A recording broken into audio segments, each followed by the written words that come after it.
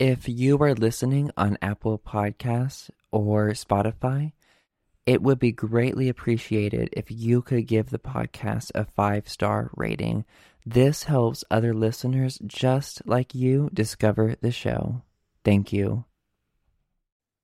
Hello, everyone. I am so happy to have Dr. Camille Lewis on the show today. If you listen to Surviving BJU, you heard her incredible story and her expertise surrounding Bob Jones University. And I'm so happy to have her back on, to dig so much deeper into that. And I've been looking forward so much to this conversation. But thank you so much, Camille, for coming on the show today. I'm happy to. I'm always happy to talk with you about this, all this fun stuff. Oh, yeah. And for people who aren't familiar, could you do a quick introduction? Sure. My name is Camille Lewis, and I graduated from Bob Jones in 1990 with a bachelor's in English, and then in 1992 with what they called then a master's in public speaking. And then I taught there from 1992 to 2007 with a 4-year break for my PhD at Indiana University. So I was in the speech department, taught rhetoric and public speaking and all that fun stuff. Yeah, thank you so much for sharing that. And so what I'm really excited to really get into today is Bob Jones Sr., which is something like I didn't dig super deeply into the Surviving Bob Jones. You know, we covered it in like the very first episode and he was mentioned throughout. But like there were even things as I learned about him, I was like just seeing red flags, just seeing from such a young age of how he was able to gather a group of people and get them together. He had this draw just from like, I think from like 12 years old, I think. That's the myth. That's the myth? The myth. Okay. Got you. I've been researching the roots of Bob Jones College and Bob Jones University, of course, as a result, for now 13 years. And I have a manuscript. I have a book-length manuscript that is being reviewed by University Press right now. So that will come later. I've gathered 5 facts about Bob Jones Sr. that I discovered in the last decade that BJU doesn't want you to know. That are really, some of them are simple, like really obvious, and some of them took a lot of digging. So the first one is about his dad. And I'm really embarrassed by my alma mater for not just looking a little bit deeper on this. His dad claimed that he fought at Chickamauga, which is this great big battle in the Civil War, a big Confederate victory. And Bob Jones repeated that. Bob Jones biographers repeat that. So R.K. Johnson repeats it. Dan Turner repeats it. Terry Rood repeats it. I mean, this just keeps getting told over and over and over, and it's absolutely false. He was not at Chickamauga. He fought for the 37th Alabama, and he was in Mississippi during that battle, which is not that big of a deal, but it's such an easy thing to look up. Why are we repeating that lie? It puffed him up, I'm sure, but he wasn't there, and we shouldn't be repeating that. And every time, at every turn, as I was researching, there was another lie. And that really bothered me. Why are we repeating the lies? I mean, Bob Jones University is a white supremacist institution. It is a white Christian nationalist institution. That's why it was founded. It was founded as part of that movement. Call it what you want, but that's what it is. And if you look back at Bob Sr.'s teaching as late as the 60s, and he died in the late 60s, but I still remember his sermon played on the university's radio station. If you are against segregation, then you are against God Almighty.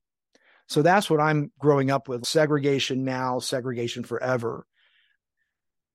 And what happened was, after he died, the university has never disavowed his teaching. But the rule at first was there were no Black people allowed at all. And then they began allowing married Black people, which kind of led to something. It really was all about mixing of the races. Like, that's what they can't stand. So they started allowing Black married people, but then they started allowing unmarried Black students, but then they instituted a rule that the three races, as if there are only three, could not intermarry or date: blacks, Asians, and whites. And that was the rule. And that was the rule when I was there. The Internal Revenue Service revoked their tax exempt status. Bob Jones University paid $1 in taxes and then sued to get it back. And that became the genesis for the Supreme Court decision. So by 1982 or 83, you've got this decision defending their right to segregate the races going up to the Supreme Court. So every day there were news crews, national television news crews, NBC, ABC, CBS, coming onto our little campus here in Greenville, South Carolina. I would go home at night and in the 8th, 9th grade, watch this on the news. There would be Tom Brokaw or one of the others talking about a report from Bob Jones University in Greenville, South Carolina. And so for a kid like that, this was mind-blowing. A few years earlier, I had shaken Ronald Reagan's hand and Nancy Reagan's hand as they spoke on the campus. And now this was happening. So it was really mind-blowing. And of course, it was a huge deal. And then when I still remember Bob III standing up there announcing that we had lost the decision. And you would have thought the black helicopters were about to come flying over Paris Mountain. I mean, it was apocalyptic. The way the tanks are going to come rolling, they're going to destroy us. This is the worst thing in the world. While all this was going on, I had a teacher. Now, he had been my counselor that first summer at the Wilds. He was from California. He was really cool. He kind of had that cool California vibe, which you didn't see a whole lot at Bob Jones. But he was my counselor and then became my Bible teacher. And then in the 9th grade, he moved up to the academy, so he was my Bible teacher again. And he said in class, there is no scriptural support for separation of the races. That was the first chink in the armor for me, because I realized, what? We're all the way at the Supreme Court, and you're a teacher here saying there's no scriptural support for separation of the races. So I did something that not a whole lot of Christians do. I read the Bible, and I began to realize he's right. There is no scriptural support for what we've just gone all the way to the Supreme Court about. And then when you fast forward to 2000, when I'm in California, happen to be watching CNN, and there's Larry King. Had no idea there's Bob III on Larry King in my television in Huntington Beach, California. And he says, because the whole George Bush thing that had happened, John McCain thing, he said, we're going to end the rule. It was never really that big of a deal anyway. Are you kidding me? You went all the way to the Supreme Court defending your right to do this. And you're going to have the arrogance and the gall to sit here and on live television with Larry King and say it was never that big a deal anyway. It just blew my mind. Like, how I've been right about you all along. I have.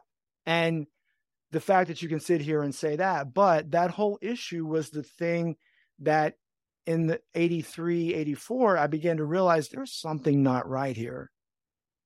It's like that scene in the original Matrix movie when Morpheus says to Neo, or says to Tom Anderson, there's something wrong here. It's like a splinter in your mind.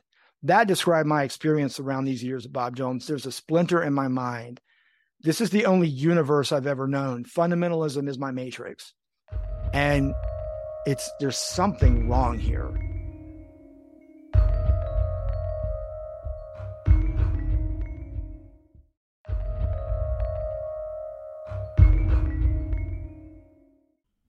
Thank you for listening to this episode of Beyond BJU. If you are listening on Apple Podcast or on Spotify, if you could leave a 5-star rating, this will help other listeners just like you discover the show. Thank you.